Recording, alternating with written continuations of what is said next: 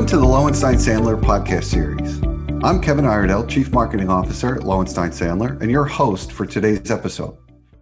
Before we begin, please take a moment to subscribe to our podcast series at lowenstein.com/podcast, or find us on iTunes, Spotify, Pandora, Google Podcasts, and SoundCloud. Now let's take a listen. Welcome to Don't Take No for an Answer, an insurance recovery podcast. I'm your host, Linda Bennett, the chair of Lowenstein Sandler's Insurance Recovery Group. And today we're going to be talking about the D&O renewal market. Without question, 2020 brought us many unprecedented and unwelcome challenges across every business, and no industry was immune. We know all too well that companies were thrown into a state of chaos and upheaval 1 year ago when the pandemic hit, and workforces were required to transition into a fully remote working environment almost overnight. Team members got sick with COVID-19. Supply chains were disrupted, and that was only early spring. Over the summer, we experienced unprecedented social justice events that included in part significant losses for some businesses. And we saw entirely new and disruptive security and privacy threats surface that resulted in a sharp uptick in ransomware and cyber attacks that cost companies millions. Once again, corporate contingency planning and careful risk management measures were put to the test. As we had transitioned into the fall and the early beginnings of winter, we thought we had survived these early waves, but Mother Nature said, "Hold my beer," and companies felt the impacts of severe weather events. And now as we head into our next spring, we're seeing a highly volatile stock market and related securities litigation due to activity in new and emerging external forces intersecting with the market. Against that overlay of Armageddon, companies are bracing for their next D&O insurance renewal with some fear and trepidation. Last year, many companies, and even those that had clean claims histories, saw historic increases in their premiums and self-insured retentions. They saw a capacity squeeze on the market, particularly in the excess insurance space, as many insurers tried to soften the blow of large claim payouts associated with event-driven litigation like Me Too and increasing averages for settlements of security claims. They also saw insurers generally refining their terms and conditions with an eye toward narrowing coverage as underwriters sought to reduce their risk profile. Some industries were hit harder than others, but in general, nearly all insureds felt the pinch. So today, I'm very fortunate to have with me Rob Crescito from ARC Excess and Surplus, who's going to help our listeners buckle up and learn what to expect in this year's D&O renewal market. Rob has been an insurance broker specializing in the placement of D&O insurance for public and private companies for more than 2 decades. Suffice it to say, Rob's been there and he's done that in the insurance space for quite a while. So Rob, let's start at a high level. In general terms, how is 2021 shaping up as compared to 2020 with respect to some of the issues that I just outlined on pricing, capacity, and risk appetite? Thanks, Linda. And it's an honor to be part of this. So thank you for that. Look, 2007, there were 8,000 public companies. Fast forward to 2020, we have half that number. From 2007 to 2016, there was an average of 220 new securities class actions filed each year. In 2018, 2019, and 2020, there was an average of 420 securities class actions filed per year. So what do we have? We have half the number of public companies with almost twice the number of securities claims. It's more than the market can handle. And therefore, when you take that culmination of, decreased number of buyers and increased number of claims, something's got to give in order for the insurance companies to remain viable players in this market. Higher insurance premiums, higher insurance retentions were right out of the gate. In 2018, we started seeing rates tick up a bit.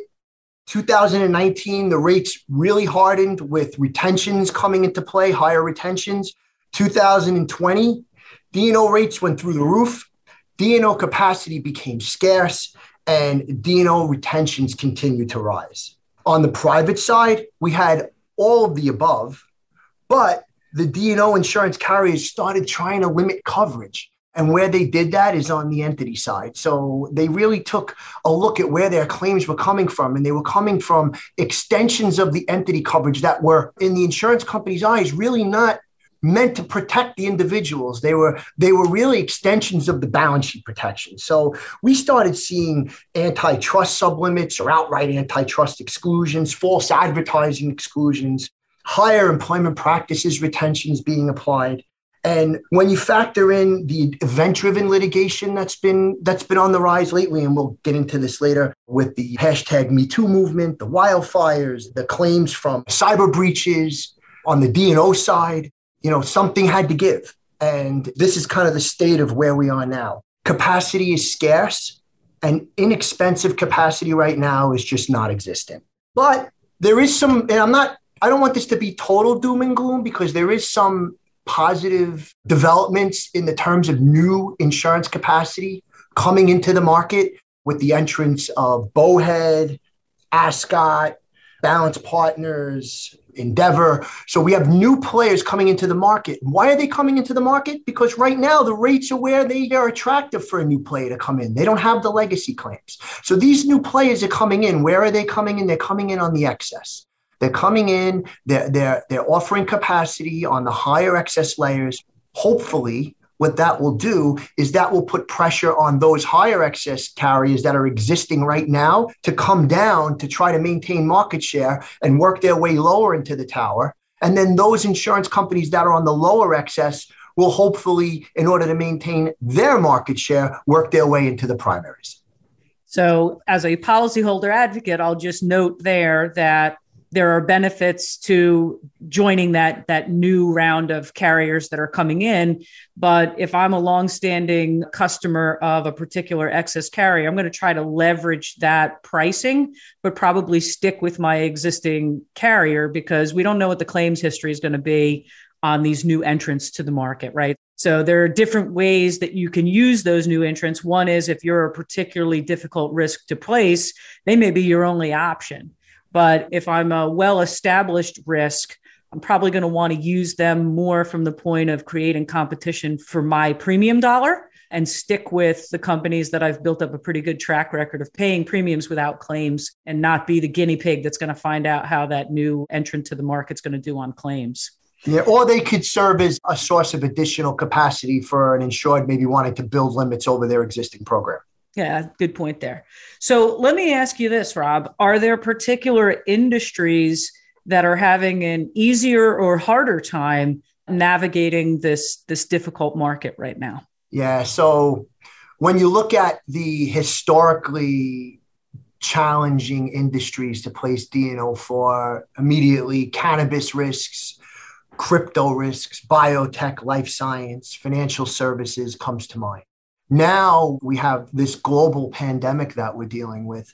And in light of that, we are seeing risks that are affected by the pandemic the most. So we look at, for instance, cruise lines, airlines, hospitality risks, entertainment risks. They're having an equally as difficult a time. And you couple that with what I just said earlier about the number of claims and what's going on in the industry. It's very difficult for those industries. Is it that they can't get coverage, or they're going to have to go to some of these peripheral players in the market and have to pay a higher price with more restricted terms? Yeah, it's the latter. It's very rare that we can't find coverage for an insured. There's always an insurance company, if the insured is willing to pay and willing to accept the terms they offer, that'll be able to provide capacity. At this point, it's not optimal. For instance, if you're a cannabis risk, there's only 2 or 3 primary public options for you. And that's why those cannabis risks are paying 7 figures for a couple of $1 million of insurance, excess of a $5 or $10 million retention. So the business case for that one is, in some instances, you need to have D&O to get some of the folks that you want to serve on the board. You need to show them that you have D&O coverage. But can you comment on the benefit of paying the higher price now and demonstrating yourself to be a good risk, and what you would see the premiums look like over a 5 or a 10-year horizon, and what you can do to kind of drive it down? Yeah, I've told clients 3 years ago that if they really tightened up their balance sheet, got rid of the debt and straightened out everything, that their rates were going to go down. And 3 years later, some of them want to choke me, but I'm just the messenger. No, but I'm really not. It's all about preparation, and it's all about establishing a D&O policy is more than just a policy. It's a relationship that goes with that policy. And, while clearly what you're buying, the words matter, and we're going to get into that for sure in a minute. When you enter into a contract with a D&O insurer, you're forming a relationship, and that D&O insurer is your partner for the purposes of A, protecting the management of the company, and B, protecting the balance sheet for the company's obligation to either indemnify the individuals or for an entity type scenario. When a risk is having difficulties, what a good broker will do is think like an underwriter and really kind of walk the client through what the issues are that the underwriters have with that particular insured. For instance, it might be something associated with their balance sheet. Maybe their burn rate is such that they don't have enough cash on hand to sustain operations. And therefore, you have to work with your insured to make the best case possible to the insurance company in terms of laying out to the insurance company why we're going to remain viable going forward, how we're going to get through this. And that could be, we have a credit facility lined up, we have a new client in the pipeline, we have a new investor coming in. But if the insureds are not taking the initiative to work with their brokers to explain to the insurance companies these happenings, the insurance companies can only go by the piece of paper that says their financial statements are struggling, and that's how they go on it. That's why they need you, Rob, to be the storyteller, to help them be the best risk possible, right? So you talked about preparation, and even the run-of-the-mill, quote unquote, easy risks to place have had a hell of a time the last couple of years going through the renewal process. So let's just talk for a couple of minutes about the things that companies should be thinking about. When does renewal start? I mean, one of the things I've noticed, it used to be 60 days out, and it feels like the renewal process is now a 365-day event. So when do you start, and what are some of the important things that companies need to be doing to get ready for their renewal this year? If you had asked me this question 3 years ago, I would have told you 90 days. If something's really difficult, I might have told you 120 days. We want to get out in front of it. In light of today's market, it's a year-long process. So the preparation for a D&O renewal starts immediately after the policy's bound that you just bet them now.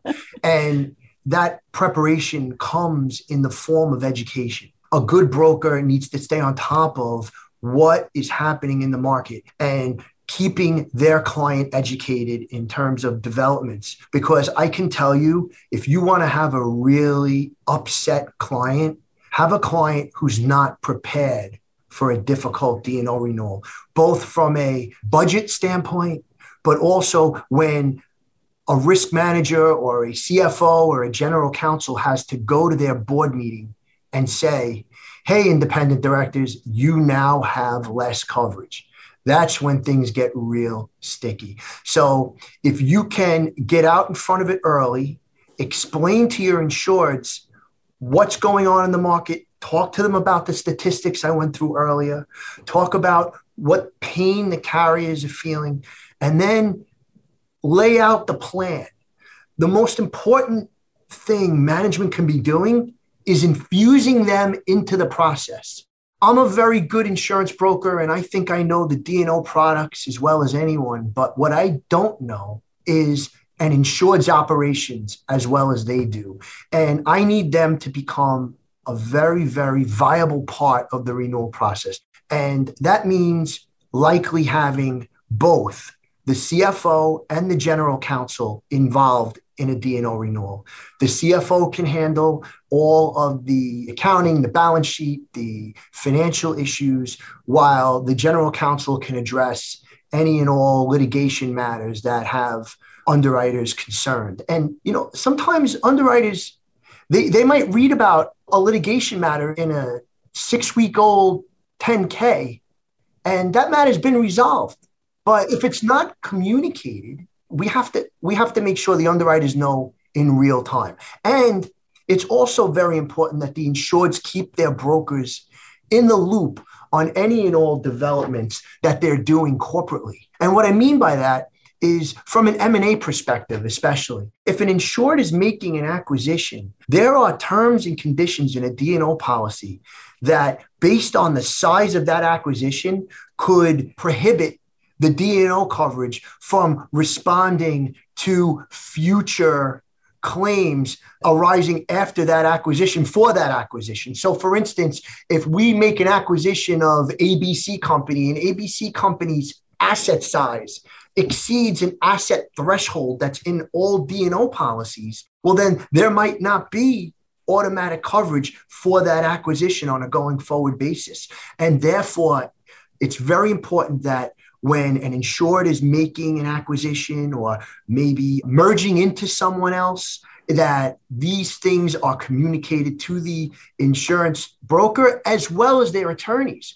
These are legal contracts. These need to be interpreted from a legal standpoint. Right. And I was going to tell you, Rob, I love you, but we have to always be preserving privilege when we're having those conversations, not only with the underwriters, but also with our brokers. We need to make sure that the factual information is shared, but we have to be super careful about maintaining the privilege over self-critical analysis documents and things of that nature. So it really is a partnership. Everybody's got to work together. So tell me this, Rob, this year in particular, during the underwriting process, what kind of questions are we going to get about COVID-19? What are the things that the underwriters want to hear from our clients about lessons learned from COVID-19 or particular risk factors that the spotlight got shined on as a result of the pandemic? So it's going to be about disclosure first, especially if you're a public company. Did you disclose to your investors what COVID-19 and the global pandemic, what effects it's having on your business, what steps the company is taking to get out in front of those issues, whether it be from a supply chain, because it doesn't always just affect the insured. It could affect the insured supply chain, or it could affect the insured's customer base. And where the securities claims are going to come from is when we don't fully disclose those potential issues, right? So they're going to want to look at how things were disclosed. They're going to want to look at the steps the company's taking to manage its at-home workforce now, right? And what I mean by that is making sure that when employees are operating remotely, that they're operating in a manner that's professional and in accordance with what would have taken place in the office, making sure that employees are educated. Think about this. We now have employees using their personal computers remotely, right? So are they taking the same steps procedurally to avoid a hacker getting in or a potential ransomware situation? And I know this is a D&O discussion, but it's if management doesn't take the proper steps to make sure that these procedures are in place, management has liability from a director and officer liability standpoint because they didn't do their due diligence in supervising the process. So we have a whole host of new thought processes that are coming into play on top of the normal, how much money have we lost over the last 10 to 12 months because of COVID? Or what has our stock price done in this market because of how much money we've lost? And are we going to be a viable risk going forward? And can our industry bounce back? Well, exactly right. Now, Rob, we're just about out of time and it's going to really cut against my grain. But on this one occasion, I'm going to give you the final word. Is there anything else that companies should be thinking about to get ready to navigate their D&O renewal? Look, the insurance companies are famous for coming out with a new form when they quote something or changing an endorsement. And brokers need to be diligent when reviewing the renewal terms to make sure that any and all changes are identified. When an insurance company says, it's the same as the old endorsement number 12, it's our intent to provide the same coverage. It's not. We've seen that. If it was, they wouldn't have changed it. Right. And therefore, like Linda, you've said it 1,000 times, the words in the policy matter. And it is imperative when these changes are made that you consult with your coverage counsel to make sure that these policy terms are reviewed thoroughly, because the slightest change in a lead into an exclusion or in a certain type of coverage enhancement endorsement can take away so much coverage. And the last thing you want to do as an insured is have to explain to one of your outside directors that there's no coverage for something for them because somebody wasn't paying attention. Well, that's great, Bob. And we do enjoy working with ARC on doing exactly those types of reviews. And this was a really terrific discussion. I think it gave our listeners a strong sense that the D&O market is going to remain an important and challenging part of every company's risk management program. We appreciate that you've stayed true to our core values here at Don't Take No for an Answer by keeping it real and keeping it practical. I look forward to having you back for our next episode when we'll discuss the impact of SPACs and de-SPACs that are having on an already challenged D&O market. So thanks so much for joining us, and we'll see you soon. Thanks for having me, Linda. Thank you for listening to today's episode. Please subscribe to our podcast series at lowenstein.com/podcasts or find us on iTunes, Spotify, Pandora, Google Podcasts, and SoundCloud. Lowenstein Sandler podcast series is presented by Lowenstein Sandler and cannot be copied or rebroadcast without consent. The information provided is intended for a general audience and is not legal advice or a substitute for the advice of counsel. Prior results do not guarantee a similar outcome. The content reflects the personal views and opinions of the participants. No attorney-client relationship is being created by this podcast, and all rights are reserved.